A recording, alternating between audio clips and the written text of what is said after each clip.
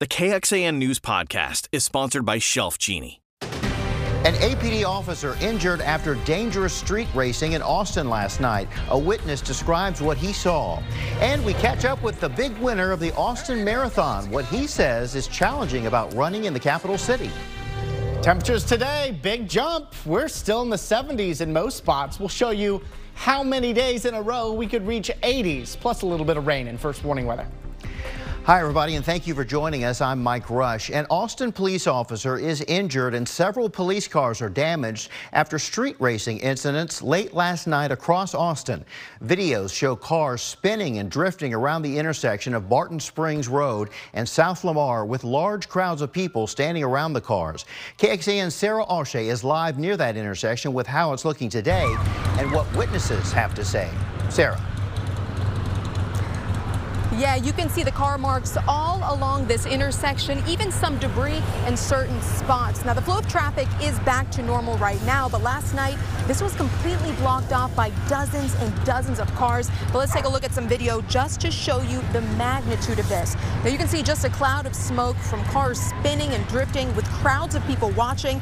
Another video shows a crowd pushing around an APD vehicle. The fireworks were also set off near the intersection, including one firework appearing to be on the APD car. Now, like we mentioned earlier, APD says one officer was injured, but we don't know the extent of those injuries yet. Now, they say several APD cars were damaged as well. And one person who saw the whole thing from a nearby bar says there were hundreds of people there with as many as 40 to 50 vehicles lined up with people hanging out of windows. I heard those cars revving up and everything, and heard a bunch of squealing going on, and then tires burning. There was probably at least 200 to 300 people out there, and they had started parking on both directions of Barton Springs and locking it down so that no one could get in there, and it shut down all the traffic from Lamar going all directions.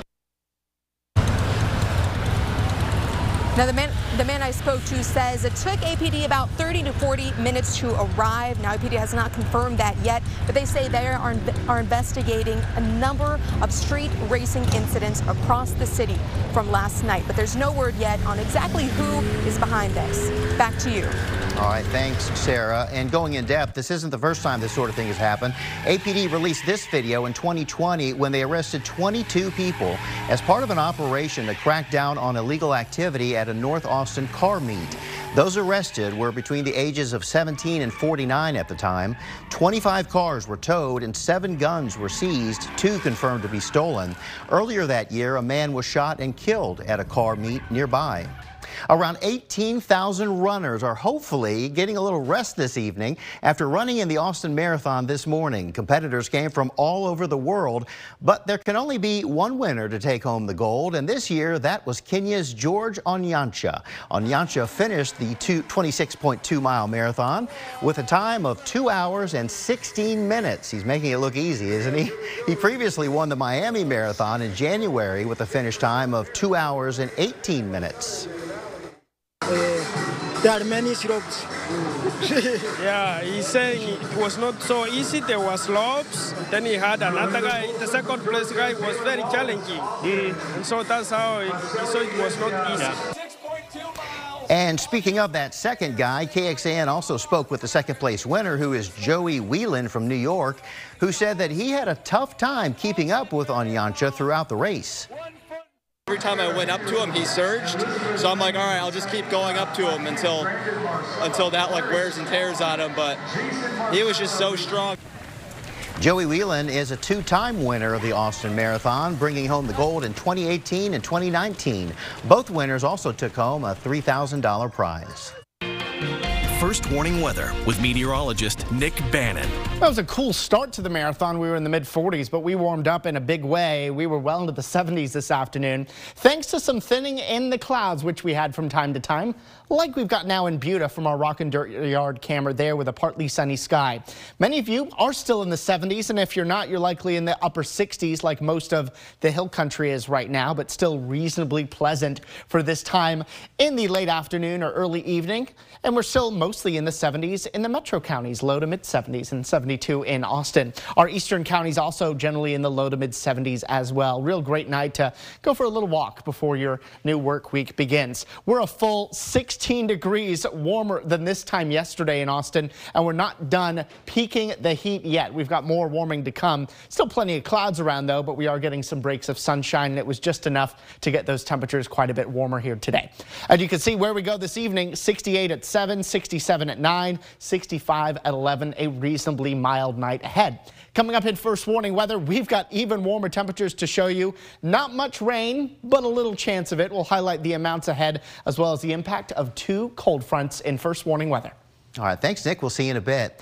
A handgun manufacturer is moving out of Georgetown, but is staying in Williamson County. According to the Austin Business Journal, the company Staccato 2011 is heading to this facility in the small city of Florence, about 20 miles northwest of Georgetown.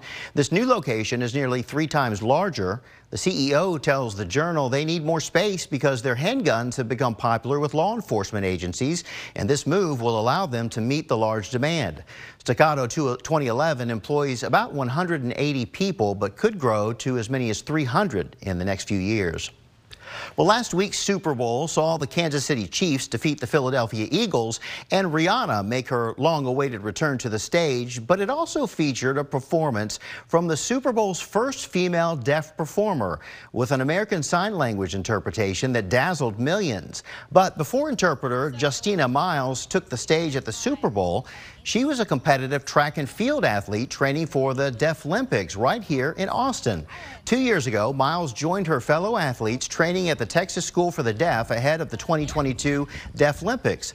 She later went on to win the silver medal in the women's 4x100 relay in Brazil, solidifying a goal that she told KXAN at the time she had been dreaming of.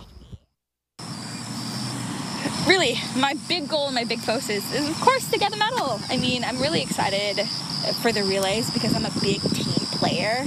I've never been, like an individual player. Yeah, there are individual sports for people who are so fast, but the relay, the part that I'm with, is such a team. And to learn more about the Deaflympics or Miles' interpretation skills, head to KXAN.com and click on this story. Still to come, Michigan State students preparing to return to classes after last week's deadly shooting, the changes on campus, and the resources for victims.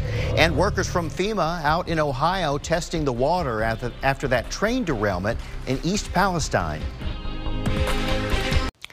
Michigan State University officials announced today classes will begin again tomorrow following last week's deadly mass shooting that left 3 students dead and 5 others seriously injured.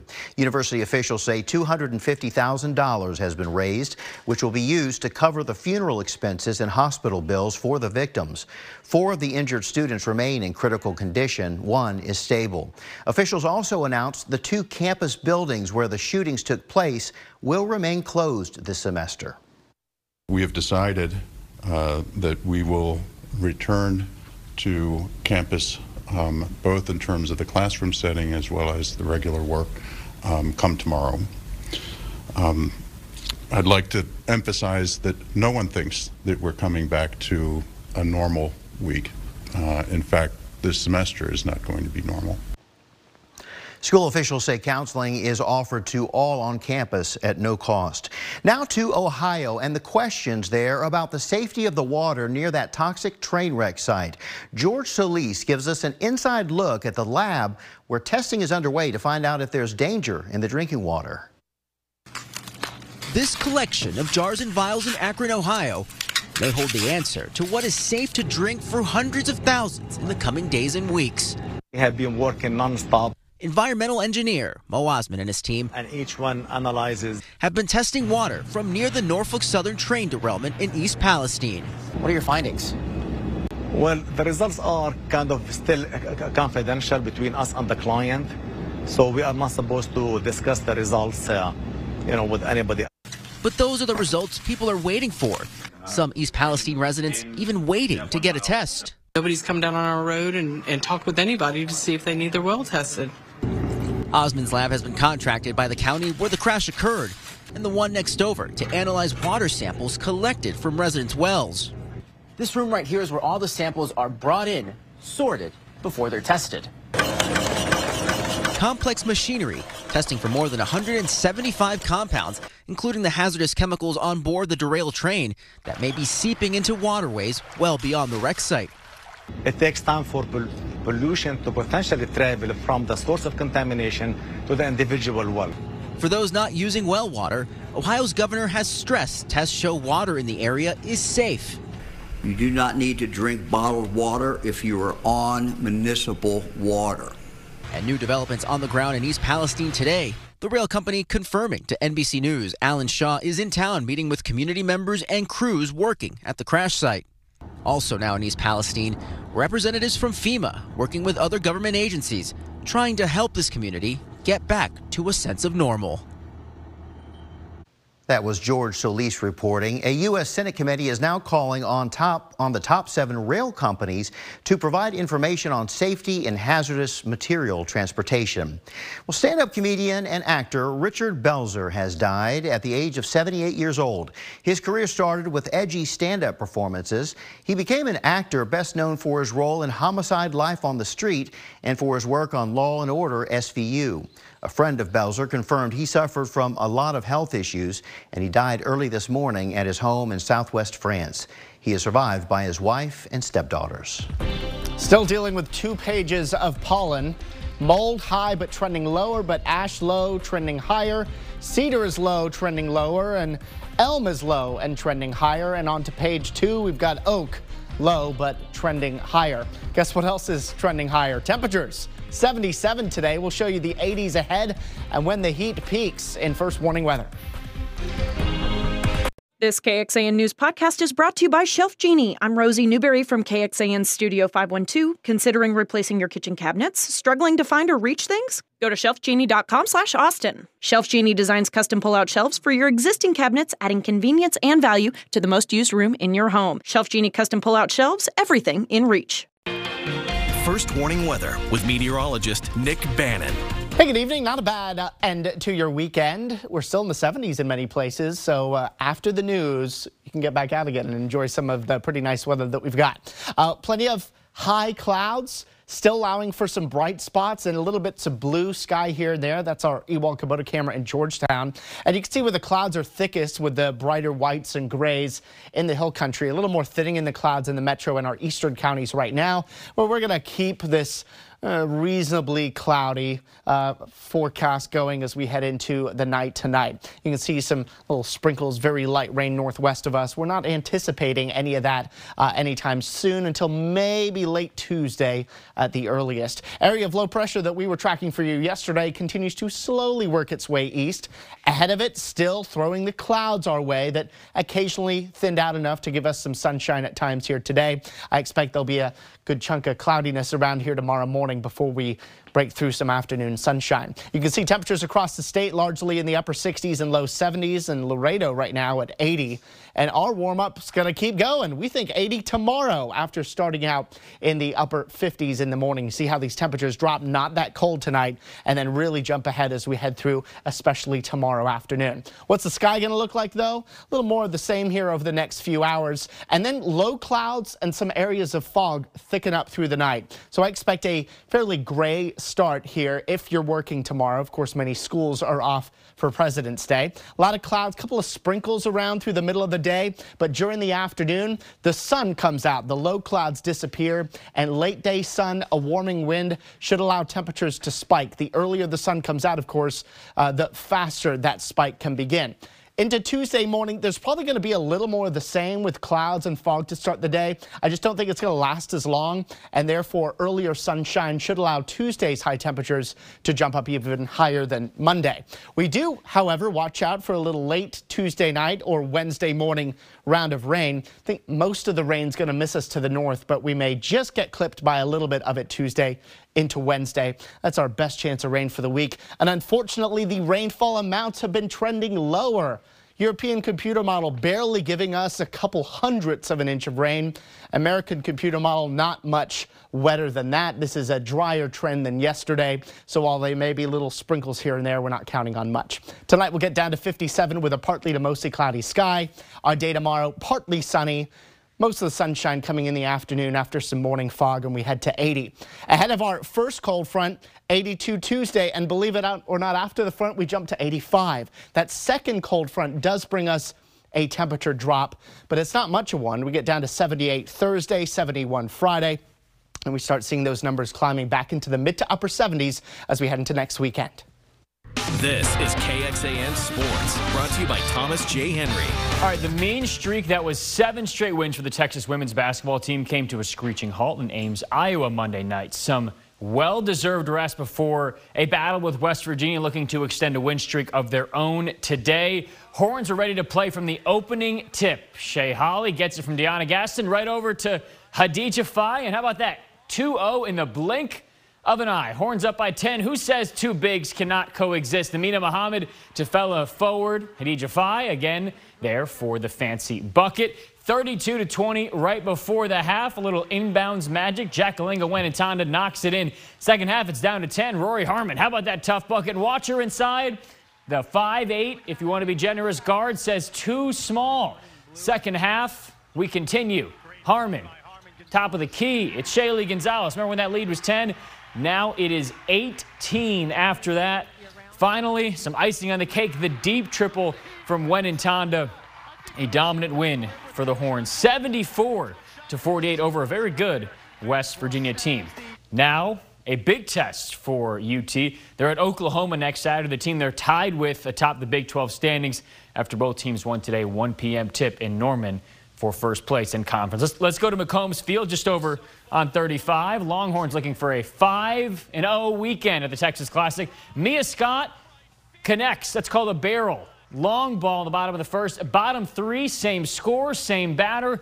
Not quite same result, but still a good one for the Burnt Orange. Into the opposite way, Scott goes, and Leanne Good, the youngster, doing good, coming home to score. Her left side of the infield partner, Mia Scott's Viviana Martinez, brings home 2. Going the opposite way, Longhorns, they roll over Incarnate where they are playing some very good softball. Mac Morgan tosses a 5-inning one-hitter, an unbeaten weekend at home. Next, they're going to host the Lone Star Invitational, a ranked Virginia Tech team, as well as Texas Southern and Abilene Christian come to town. Well, baseball also in action today, a little bit north up in Arlington. Could the Longhorns get their first win of the season? Details, highlights, all that and more next. All right, welcome back. We knew coming into the season there may be some growing pains for a Texas baseball team with a whole lot of unanswered questions this weekend against some very good competition. It's proven just that. Game 3 for the Longhorns up in Arlington, eyeing their first win against number 10 Vanderbilt. New infield entirely for Texas today, and the youth indeed showed. 5 errors as a team on the day. These 3 all in the second inning. Not a recipe for winning there. And that all led to this. A guy with 1 career home run, Mike, doubles his career tally. Oppo Taco, we call that one. Alan Espinal cranks a grand slam. I don't think we need the sack fly cam, Flow Sports. That one is out of the park. 5-0 Commodores. Texas trying to fight back. Porter Brown grounds it with the bags juiced. Throw off Dylan Campbell. Tanner Carlson scores. Texas on the board, and then how about a little more offense? Too little too late, of course. Eric Kennedy up in the 5th. Long ball for the veteran. He's going to crush this one to right, but the Horns remain winless. They fall to Vandy at Globe Life 12-2. You didn't think we were going to sneak in some football, huh? XFL action. You didn't know what was going on. We just learned a little while ago, too. San Antonio Brahmas. Jack Cohn to Fred Brown for the game's first touchdown, but the feisty Battlehawks fight back, and they take down the Brahmas in the XFL's opening weekend. Mike, are you familiar with what a Brahma is? I am not. I'll have to Google that. Do you know what it is? I did. I think it's short for a bull or something like that. Oh, is it? I should have come with a more certain answer. Yeah, you don't ask a question you don't know the answer to. That's Indeed. the first rule of a lawyer, but you're not a lawyer, so Indeed. We're fine. Okay. All right, thanks, Noah. We'll be right back in just a moment with a final look at the forecasts. All right, Nick is back to give us a look at the weather, and he told us that he's not going to give us what's happening tonight necessarily first or tomorrow. No. He's jumping straight to Wednesday. Yeah, because we've got a band coming to town. They sing the song Don't Stop Believing. You know who they are? Journey? Of course, yes. They're playing at Moody Center. 7:30 evening concert, and it'll be real nice out. 70s turning into 60s. So as you're walking to Moody and as you're leaving, and it's just going to be fantastic weather here toward the second half of the day on Wednesday. In the morning on Wednesday, a little bit of rain, just about 30% chance of it, but a warm wind in the afternoon jumps us to 85 degrees. That'll be the warmest day of the week. Now, I did know that that was the Journey song, but before that, I did look at your graphic back there that said Journey. I told you not to look. Just want to let you know. This guy. See you back here at 10. Have a great night.